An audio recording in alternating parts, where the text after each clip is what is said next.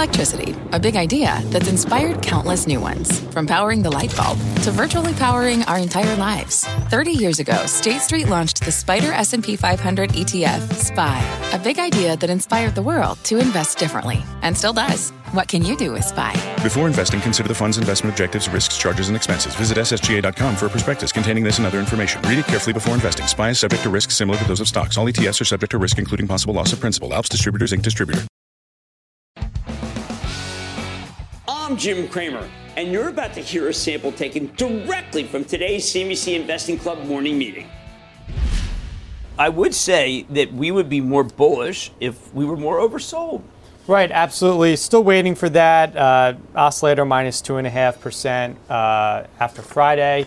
I'm always wondering with the 10-year, we're nearing 4%. Is 4% always some type of psychological level where we do? If it does break above that, will we see another intense round of selling? So something to watch. Meanwhile, all the big strategists over the weekend just reiterating their bearish stance. Amazing. Mike Wilson, Morgan Stanley, says March is a high-risk month for the bear market to resume. So but a lot Larry of that Williams, my favorite, is saying that it's going to go like this. Now, we'll go like this after. I'm sorry, this is the market or the 10-year? Because we have the 10-year I'm sorry. chart. Can we put the market up? S&P, please. Yeah. S&P. Because I think it's really interesting what he's saying. Yeah. Just don't want to get anyone confused. Yeah, I'm sorry. Okay, so he's saying this is it. That this is it. This is your blast off. And some of it is because, you notice, this is the same as the 10-year. I mean, that is rather remarkable. Sure. They both have these moves. But that historically, this is the opposite of what these strategists are saying. That this is the moment to be aggressive because interest rates may be peaking out.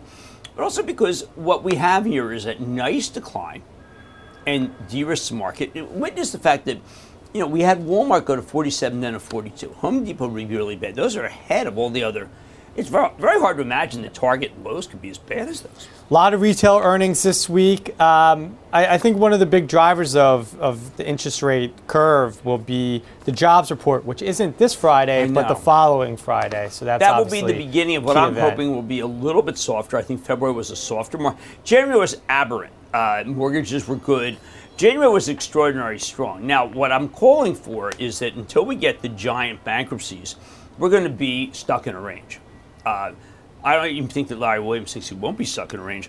But within that, we see very interesting cross currents. For instance, Warren Buffett's shareholder letter talking about the American, again, obviously capitalism, America's terrific, the tailwind, but at the same time denigrating those who take shots at, who don't like buybacks, which includes basically the President of the United States.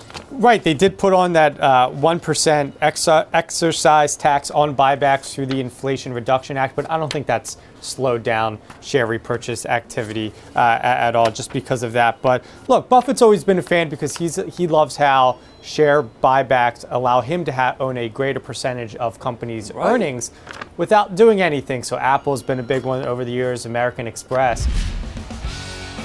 Start your day with my outlook on the daily market every morning at 10:20 a.m. Visit CNBC.com/morning take to access all the benefits of being a CNBC Investing Club member. What's on the horizon for financial markets? At PGIM, it's a question that over 1,400 investment professionals relentlessly research in pursuit of your long-term goals.